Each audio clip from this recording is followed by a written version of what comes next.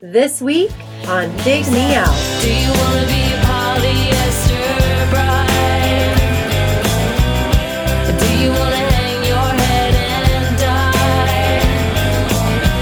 Do you wanna find alligator cowboy boots they just put on sale? Do you wanna flap your wings and fly away from here? With your hosts, Jason Zia and Tim Manici. Jay, we're back again with another episode thanks to our Dig Me Out Union on Patreon. You can help us make the next episode happen by joining us at digmeoutunion.com or dmounion.com. Jay, Yep. it's the time again. What do you got? Where we review a record. We do this occasionally. We review From the a record 90s? From the 90s. Oh, wow. Cool. Cool idea. I hope you're up for it. Let's give it a shot. Let's see how it goes. Okay. We didn't pick it, though. As per the community who supports us, one of the folks who have supported us for the last 12 months, any 12 months before that, and so and such, he picked this record, and therefore he shall share that record with us and the audience as to what he picked and why he picked it. Joining us from previous episodes, you might know him, Sparkle Horse, and the Side Projects of the 90s episode, Roundtable, from 2 episodes from last year. Welcome back, Mr. Jim Lazowski. Welcome back, Jim. Oh man, it's so great to be back. Actually, I'm very pro-union, and I'm pro white chocolate and space and eggs. So Perfect. Those are all good things. I mean, who's not for all of those things? yeah. Well, I think I'm more of a dark chocolate guy. I mean, everybody says that's the best kind anyway for you, but I can get behind some white chocolate if it's mixed with stuff. I'm going to be honest. I don't get people who get fussy about the type of chocolate. Fun Yeah. fact, white chocolate isn't chocolate. Uh-oh. What is it? It's just candy. Why isn't it? Oh, because it doesn't have cocoa in it? Correct. Got it. Okay. Interesting. It's a coating that you can use, for toppings and dipping things. What the hell is that's a very good point. What is then the flavor? Like, if it's not cocoa, where is it getting the flavor It's from? just sugar and vanilla, probably. Yeah, I imagine so. So, welcome to the Dig Me Out cooking podcast. We're going to be making white chocolate space eggs on this episode in honor of Liz Phair, who, if you didn't know by now, that's the album. It's true. Yes. Can you tell us why you picked this record, Jim? Well, Liz Phair is one of my very favorite songwriters, and well, I mean, everybody can attest that Exile in Guyville was a game changer at the time, and kind of a life-changing record for me. It was around this time I heard Nirvana, Liz Phair, and Sweet, and all 3 of them were essentially responsible for turning me into the music freak that I am today, as well as a musician. And as I was mentioning before we recorded, I actually met Liz Phair at South by Southwest outside of Starbucks, and when I told her that her music made me want to write my own music, she gave me a hug, and I'm shocked I didn't pass out from that experience. But yeah, so I've been a fanboy of hers up until a point, which I think a lot of folks out there might agree. I mean, we'll get to that, I'm sure, later on, but I think her first 3 albums are really great, and this one is kind of like a buffet of all her strengths. I was a fan at the time of like records, especially when they changed their sound quite a bit. I mean, this was post Melancholy by the Pumpkins, and I like it when records just like, kind of change things up song to song. I mean, this is kind of some of her first foray into like, different types of production, including synth pop here and there. But yeah, I mean, I just think the production stepped things up, and a song like Polyester Bride, I mean, that's just one of the it's such a runaway hit, and I'm surprised it didn't become even bigger with that chorus alone. But I mean, this was around the time of Lilith Fair and people like Alanis Morissette, and you had Britney Spears emerged this year, and that incredible solo debut from Lauryn Hill. So there was just a lot emerging and changing around this time to where I think maybe this record got lost in the shuffle a little bit. Would you say? Based on the album sales, I would say so, because it didn't even crack. As of July 2010, it's under 300,000 copies sold. So, just for the folks out there, some details. This was released in August of 1998, so it's a 21-year-old record. Just got its drinking, capabilities. Released on Matador and Capitol.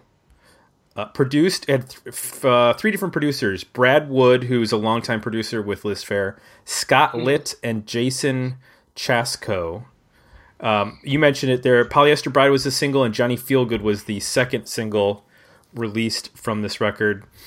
There's a lot of outtakes. There's like a whole album of outtakes that have been released on B-sides and movie soundtracks, all during they were recorded during the sessions. And this is a long record to begin with.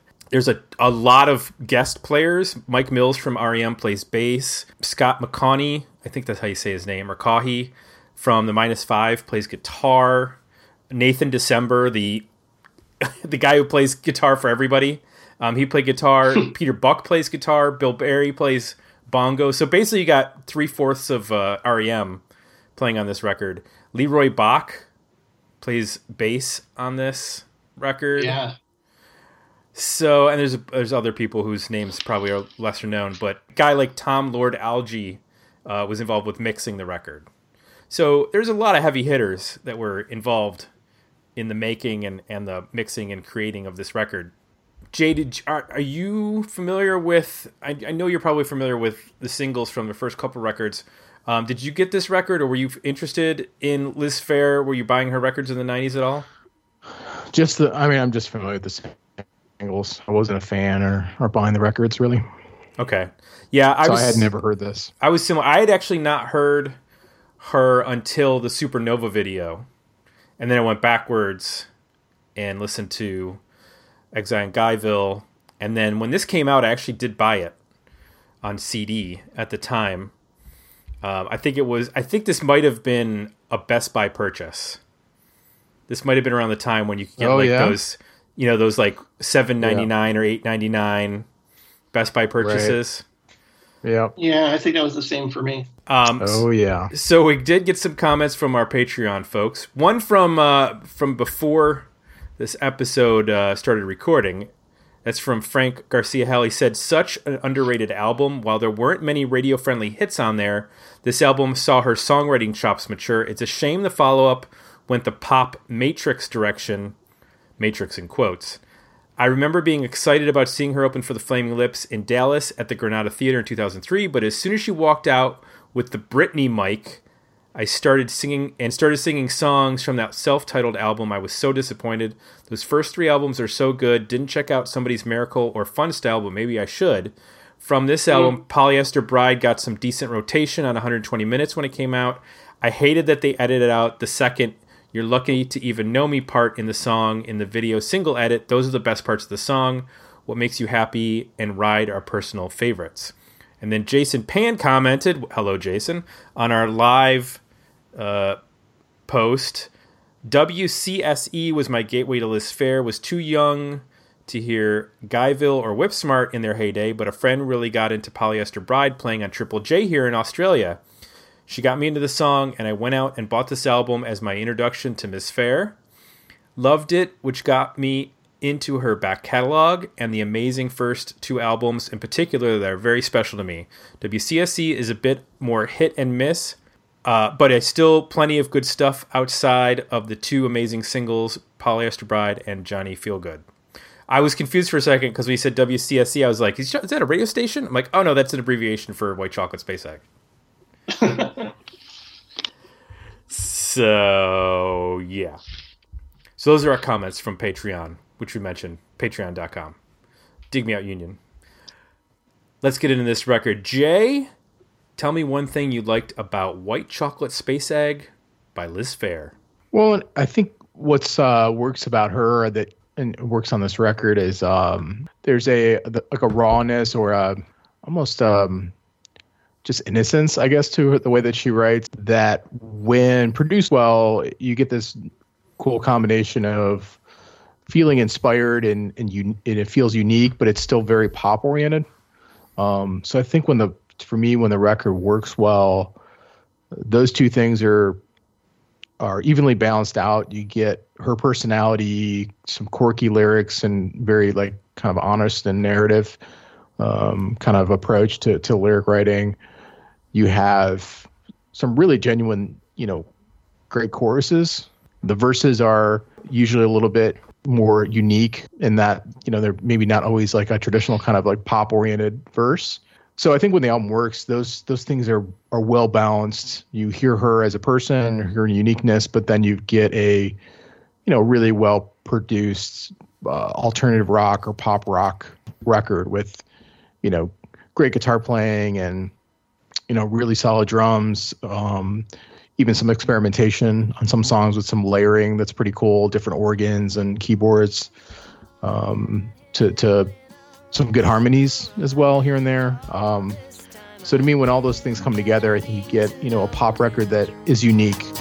He's got an ex-wife in Pasadena, and sometimes she's a mess to deal with, but mostly we've been living here uninjured. There's a silence and she says, listen here, young lady, all that matters is what makes you happy, but you leave this house, knowing my opinion won't make you love me if you don't care.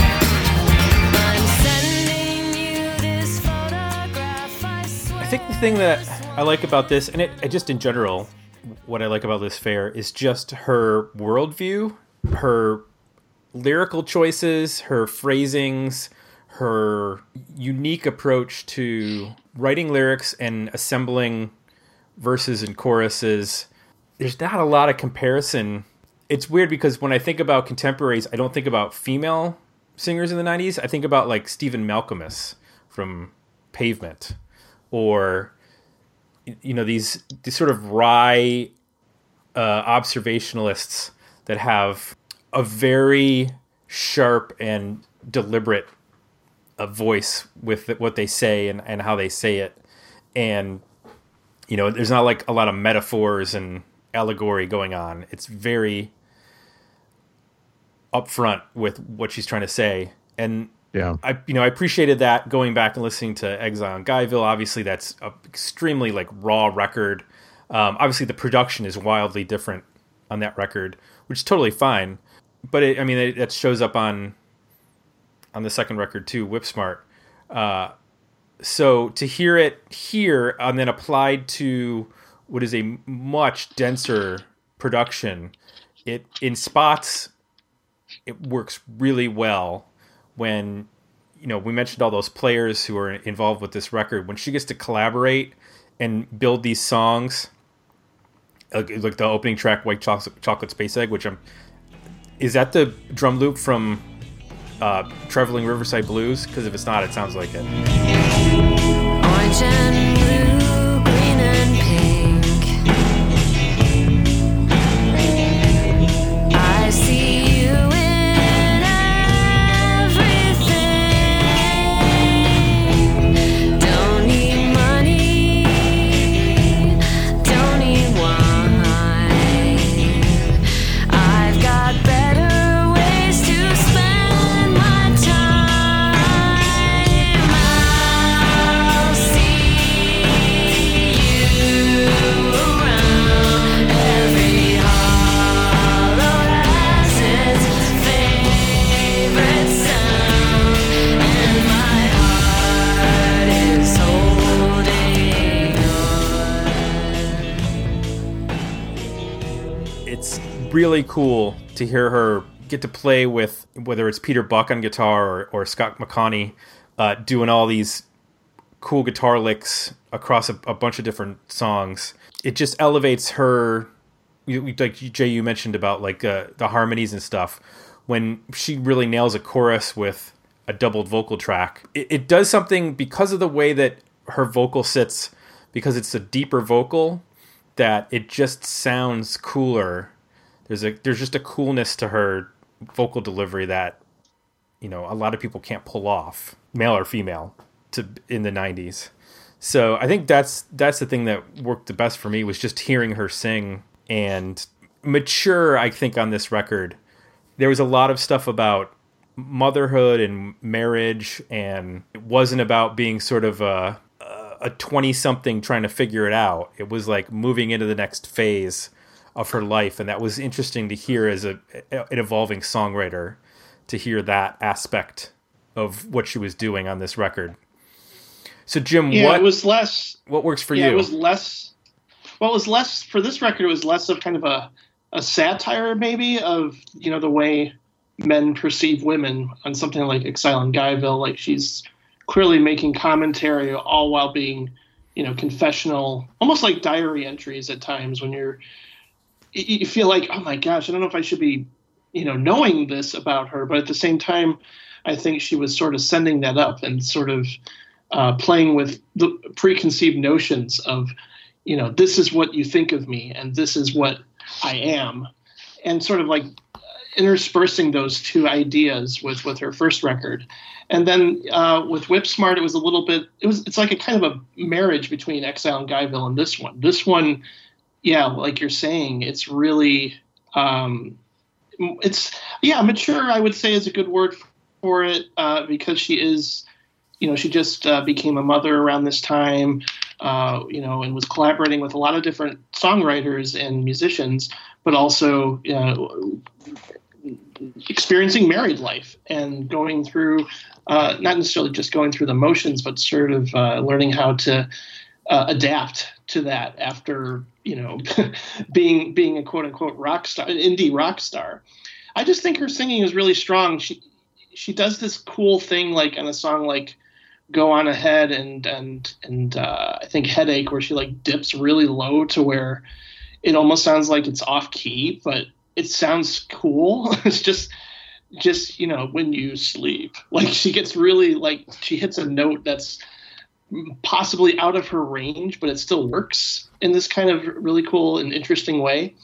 And all the choruses here are really strong. I just think a lot of the songs here kind of stick in your head more than even some of her other records. And I really like Johnny Feelgood. I think that's kind of an example. And that song probably could have been on Exile. It's kind of dark. It's very dark because it's about an abusive relationship, but it's got this sing-along melody going on to it. And, you know, that's kind of exemplary work from her. But I really like just the stripped down, simple and lovely ballads that I think she does really well, like with Go On Ahead and Perfect World, which, I mean, that's one of her best songs.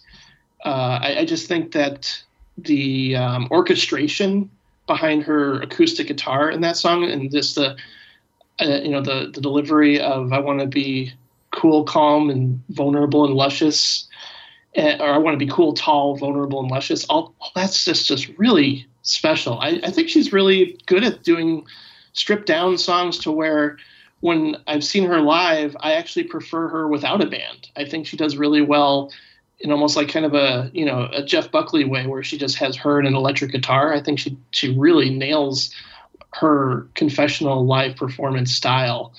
So I mean, like, I do say that this record's a little bit long and maybe one or two songs could have been trimmed out, but for the most part, I just think that this is a really great example of the kind of songwriting that she does and does really well. I agree with you on the length. I also think that it's a bit overproduced for her. Like you mentioned, like some of the best stuff is just with her and a guitar and just kind of taking it into a place that where she can kind of dip in and out of whether she's in tune or not and stuff like that. And I feel like some of these songs are so producer driven and so like driven by multiple layers of drum machines and a whole bunch of stuff going on. and it makes her sound like distant, like she's not really a part of the song. Like she just put her vocal on top of a guitar and bass and drum loop or part that I don't necessarily think works to her strength as a vocalist and as a songwriter. You know, like Johnny Feelgood, I like that song, but like there's just parts of it where it gets amped up and it just sounds really almost like you could tell where she was going to go on the next record and do a very pop record. Yeah. And that I mean, obviously there was a lot of backlash regarding that record, and I don't want her to just do the same thing every record. And I see the evolution, like Whip Smart is halfway to between Guyville and this in terms of production and in terms of the quality of the sounds and what have you. And she can't keep making Exile on Guyville over and over again in the same way that, like, you know, Bob Pollard will make the same sounding Guided by Voices record and just write 30 new songs every time. And there was just times where it just sounded way too polished and like too much was going on. I don't know if you had that same issue, Jay, or if you were happy with the production or not, but I found myself tuning out like almost halfway through the record every time. In some ways I liked it, some ways I didn't. So I don't like the quieter stuff and they get into like the bongos or whatever's going on, like the percussion stuff that feels like not appropriate for this kind of music. And there's at least 2, maybe 3 songs where they do that. I do like something like White Chocolate Space Egg, where it's a little like trippy. It almost sounds like Failure to me. Oh yeah, I can see that. That's psychedelic a little bit. Yeah. I dig that extra production. I like some of the performance-oriented stuff, some of the guitar playing, you know, layers and leads and whatnot. I like the Baby Got Going. I think that's a fun little detour on the record. You know, has a particular almost 60s kind of Nancy Sinatra or Elvis kind of vibe to it with the organ line and whatnot.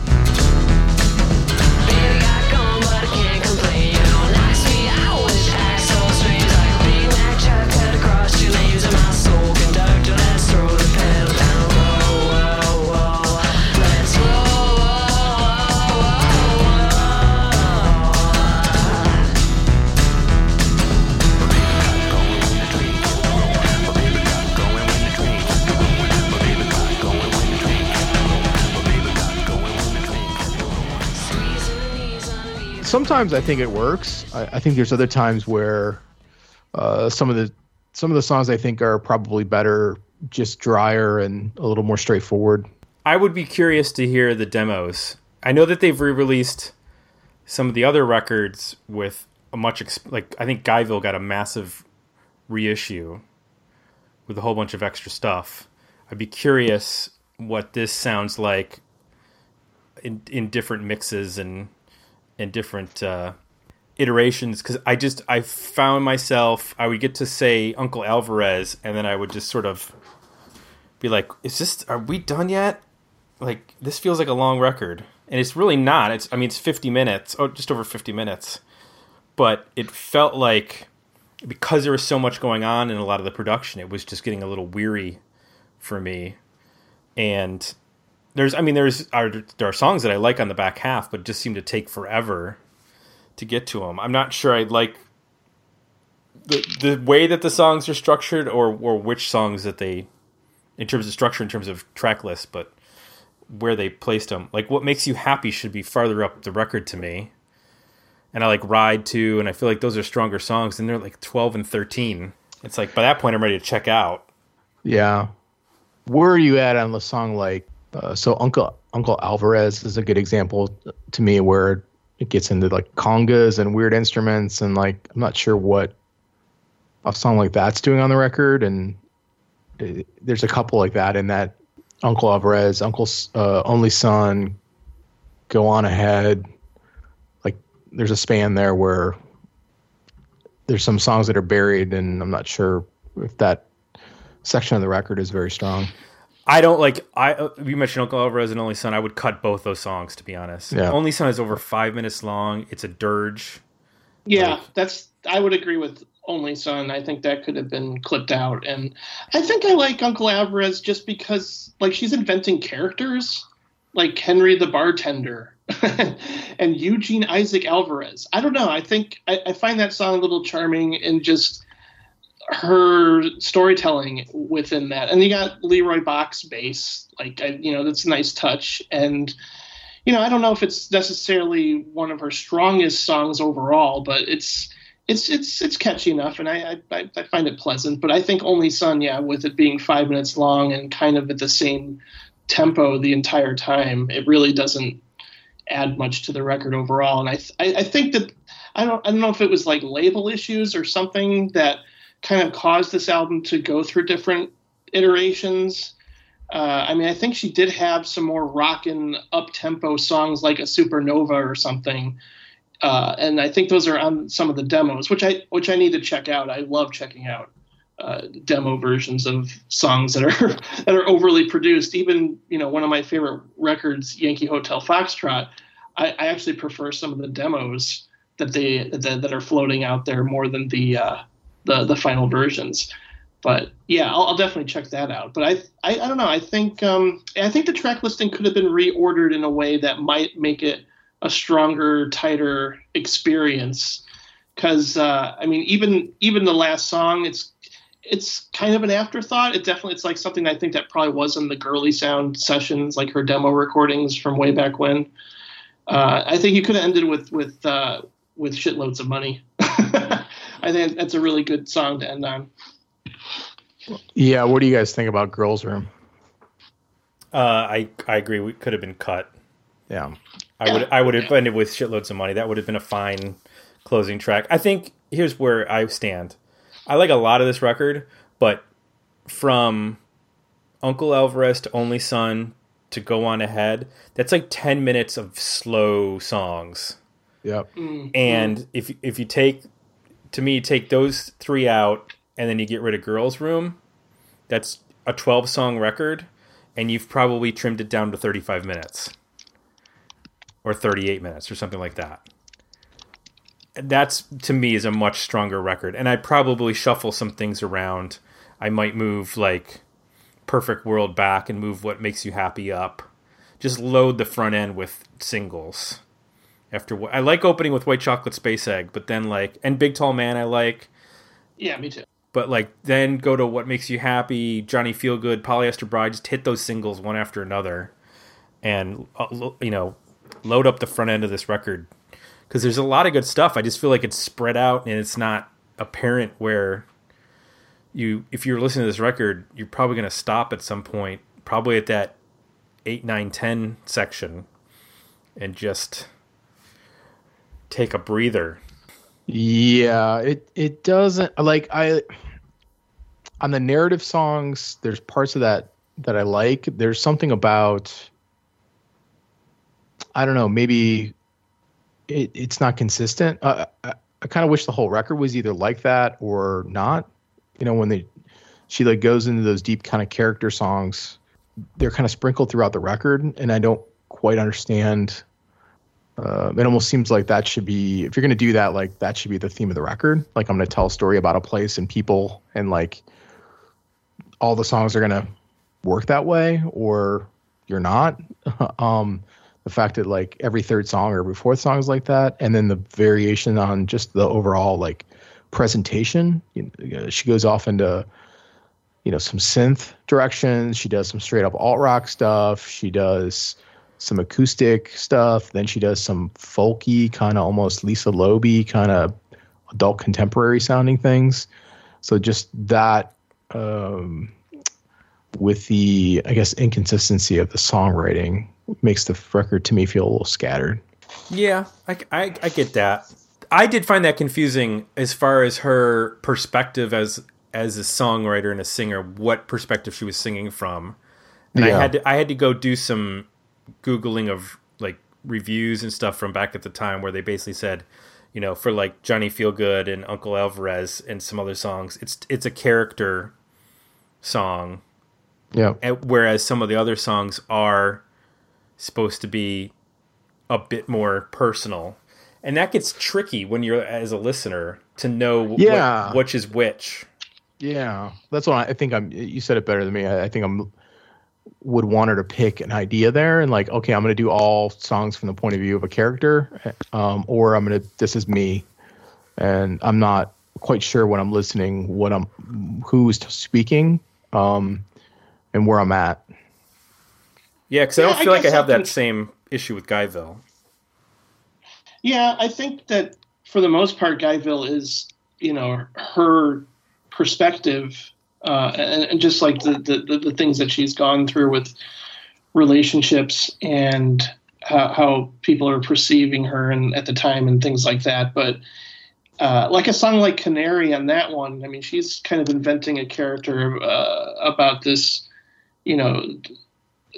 self-destructive housewife who just can't stand being what she is and catering to her man and stuff like that. So she's had moments where she invents characters, not necessarily explicitly giving them names per se, like she does on this record. But I don't know. I don't mind the choices to change things up lyrically. It makes things a little more interesting throughout. Like, you do have to maybe do some homework and some research to like figure out where she's coming from. But I never mind that experience.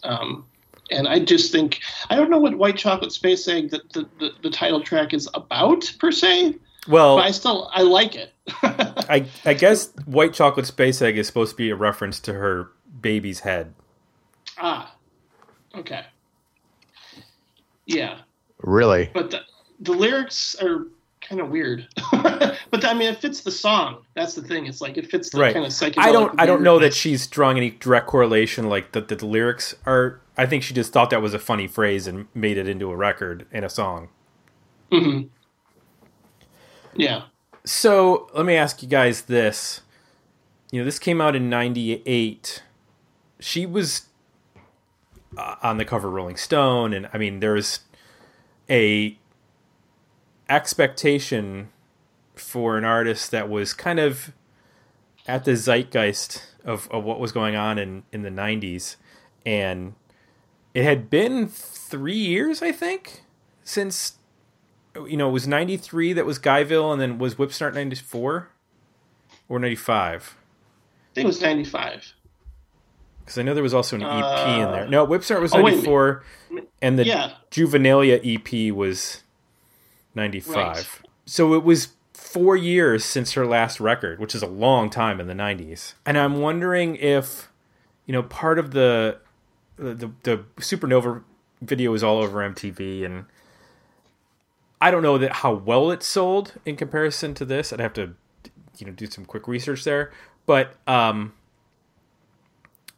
I feel like that maybe led to the fact that this record didn't do as well, and she decided to like make a extreme turn into, in the next couple of years to embracing pop songwriting and feeling like that was her way to reach an audience, is to make a, very commercial record with, I guess, professional songwriters and stuff. Well, when you're embraced by pop culture, it seems to be most either have that reaction, or they are Radiohead and they go the complete opposite direction. Like, very few seem to be able to manage being just who they are. Yeah, I think at the time she said that she kind of wanted to be Avril Lavigne to some degree. Like, she heard Avril Lavigne and was like, oh, I'd love to make music like that. I'd love to make a song like Complicated. And clearly that's why she sought out the Matrix producer. I don't even know what his real name is. I just know that pseudonym. But I know that she met Sheryl Crow, and that she sang back up on that Soak Up the Sun song. And once she moved out to California and started hanging out with Sheryl Crow, I don't know. I think something changed. Something in her decided that she wanted to, make something even more polished and more produced. And I just felt it was interesting because, like, at that South by Southwest show that she played at Starbucks, she did play a couple of new songs. And at the time, I was like, okay, the lyrics are a little bit cheesier. like talking about how I just want to hang out with this dude and play Xbox games all day. And, I didn't connect with it the way I did with her earlier songs. But I thought they had potential. But then once I heard that record that came out 5 years later, I was like, oh no. It just didn't do anything for me, unfortunately. And I respect her creative decision, and I know she stands by it, but I just found it was really simplistic and cheesy. The Matrix is actually a trio. Lauren Christie, Graham Edwards, and Scott Spock. They were all singer-songwriters and had different careers before forming The Matrix. Worked with such artists as Christina Aguilera, Hilary Duff, Avril Lavigne, Ashley Tisdale, Shakira, Britney Spears, Jason Mraz, Liz Phair, and here's the one you weren't expecting, Korn. Whoa. They produced Korn's 7th album, See You on the Other Side, which sold 2 million copies worldwide. What album? What's the name of that album that you guys are talking about? It's self-titled, is Liz Phair's 2003 self-titled record. It had the single "Why Can't I" was the big single. What's the record from 2014 called Fun Style? Have you guys seen this? It looks really gross. It is.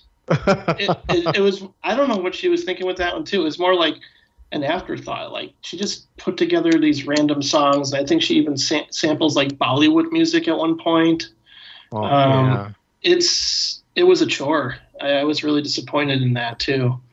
I mean, most recently, I hate to say the name, but she was going to work on an album with Ryan Adams, and that's not going to happen. So I don't know. I know she's putting out an autobiography, I think this month. Yeah. So I'm excited to read that, and I certainly will. But I would love if she put out more music eventually. So is it surprising that in 98 that this didn't do well? I don't think it's surprising because I think that this period it's not made for this record. Like it's not poppy enough and it's not edgy enough. It's just not quite there in terms of radio. I'm not saying it's a bad record from that perspective, but just like trying to get on radio 98, knowing that alternative music started getting super polished and super poppy and started turning into a one-hit wonder factory. And then you have the rise of actual pop music in 97, 98, 99. I don't see how this would have... It doesn't have a massive single waiting to be discovered. I think it's a case of bad timing. I think a lot of people that do go back to this record, though, and they find a lot to like about it. And I do think Polyester Bride, I mean, certainly I heard it on Chicago radio, not to the same extent as Supernova, but still it was kind of embraced around these parts. I mean, I think, because she comes from Chicago, a lot of people want to keep championing her around here. And anytime she does play, people do come out and support her. So... All right, let's talk about our overall ratings for this record. Worthy album, better EP, decent single. We did put this up for a vote at Patreon. The votes came in 88% with Worthy album. Yay. No votes for better EP, but 13% went with decent single. Hot take. So... Jay, where do you land? Worthy album, better EP, or decent single? Better EP for me. White Chocolate Space Egg, Big Tall Man, Polyester Bride, Baby Got Going, and What Makes You Happy is my EP. I like I think where the tempo's a little bit up, and I guess when it's maybe a little more rock oriented, those tend to be the songs I gravitated to. I think I'm at an album. Let's see, because I like 1 through 7. I dumped 8, 9, and 10. I think I would dump 11 too. I'd keep Ride, What Makes You Happy, and Shitloads of Money. So I think I have a 10-song album of like stuff that I actually enjoy. And then I would dump 6 songs from the record. So I'm probably at a pretty short I think that's probably around 30 minutes, but that's a good record. 10 songs, 33 minutes or something like that. So You got a 70s album? I'm at a 70s album. 10 songs is a 90s album. You get into double digits, you're an album. No matter what decade. That's just the way it goes. This isn't Rush. I'm not doing 2 songs per side here. This isn't Cygnus X1, for God's sake. Jim, I'm gonna ask you, but I probably know the answer. Worthy album, better EP? Jeez. Yeah, worthy album. I really do love it, and I mentioned you can get rid of Only Son and Girls Room and make it even better, but at the same time, like I still go back to this one and find a lot to love, and it's Liz Phair. I think that she's a really inventive and interesting songwriter. That those first 3 albums are all home runs for me for the most part. I mean, some people can make that argument of like, well, you can, it's too long and maybe it's too inconsistent and all over the map, but I think that's what makes it really appealing. This was around the time where, I mentioned melancholy, like if albums were really long and, for some overstayed their welcome or went all over the place, that didn't bother me so much. The more the merrier when you're a fan. So, I'm actually excited to go check out some of the demos. I know there's some really good stuff out there from these sessions. So, worthy album all the way. Let me ask you a quick question. How do you rank those 3? That's tough. I mean, Exile is always going to be my number 1, but Whipsmart and White Chocolate. I like them pretty much equally, but I think I'm going to just go Exile, Whipsmart, and White Chocolate. Okay. I do like Whipsmart quite a bit when I go back to that one too. And it's got, man, that Supernova is just a killer song. Yes. Such a killer song. So you're on a lifeboat and you have 2 life jackets. No, just kidding. We'll skip that part. All right. Well, that is excellent. Our episode on White Chocolate Space Egg by Liz Phair. Thanks for bringing this to us, Jim. Eventually, we had to get to at least one Liz Phair record. I'm glad we got to choose the oddball one that's not as well known as the debut or the sophomore record. So thank you for letting us revisit this. I don't think I'd listened to it since I bought the record back in 98 at my local Best Buy. So I appreciate that happening because it was a lot of stuff I've totally forgot about. Yeah, it feels good because, like I said, I'm representing Chicago too. There's only so much I can talk about Wilco because I've talked about it on other podcasts, and I'm like, I could definitely talk about that band until the cows come home, no problem. But I really wanted to give a special shout out to Liz Phair, especially when she's such a monumental person to me in my life for a lot of reasons, and like I highly recommend checking out that 33 1/3 Exile in Guyville book. It's one of the best in my opinion. Oh, cool. Yeah. Well, I know right now somewhere in Chicago, Tank Boy is screaming at us that he was not on this episode, but we'll have him on when we do the second Triple Fast Action record. Ooh. Whenever somebody suggests that. Or perhaps when we get to a Fig Dish record or some other Chicago band that we haven't given a due to yet. We've covered a lot. I think after Australia, Chicago is probably the city that we've covered the most on this podcast. Makes sense. Not that Australia is a city. It's obviously much larger. But in terms of one particular area, Jay, can you do a search on that real quick and tell us the cities that have the most reviews? Thank you. We don't track that. We need to start doing that. Oh, for God's There's so much about our episodes we could be tracking that we're not. Yeah, I need that stuff at like my fingertips. I need to just know information. Would that be good to know? How many Brendan O'Brien produced records have we reviewed? How many times has I can tell you that. Tom Lord Alge mixed the record that we've reviewed? How many times that kind of stuff. We track producers. The most the most reviewed is Steve Albini and Bob Rock Oh, really? Makes sense. by us. Well, this doesn't take into account this year. Okay, gotcha. This is as of like earlier this year, probably around Wow, January. Bob Rock's up there? We haven't even gotten a Motley Crue yet. Yeah, we did. Oh, that's right, we did. Veruca Salt, David Lee Roth, And we did the second, we did the Motley self-titled Crue, Motley Crue, yeah. Forgot Skid about that. Row, and The Cult. That's right. He was so Skid busy. Row. Who you thought is Brendan O'Brien? I don't know that we've done a Brendan O'Brien album. Interesting. Huh.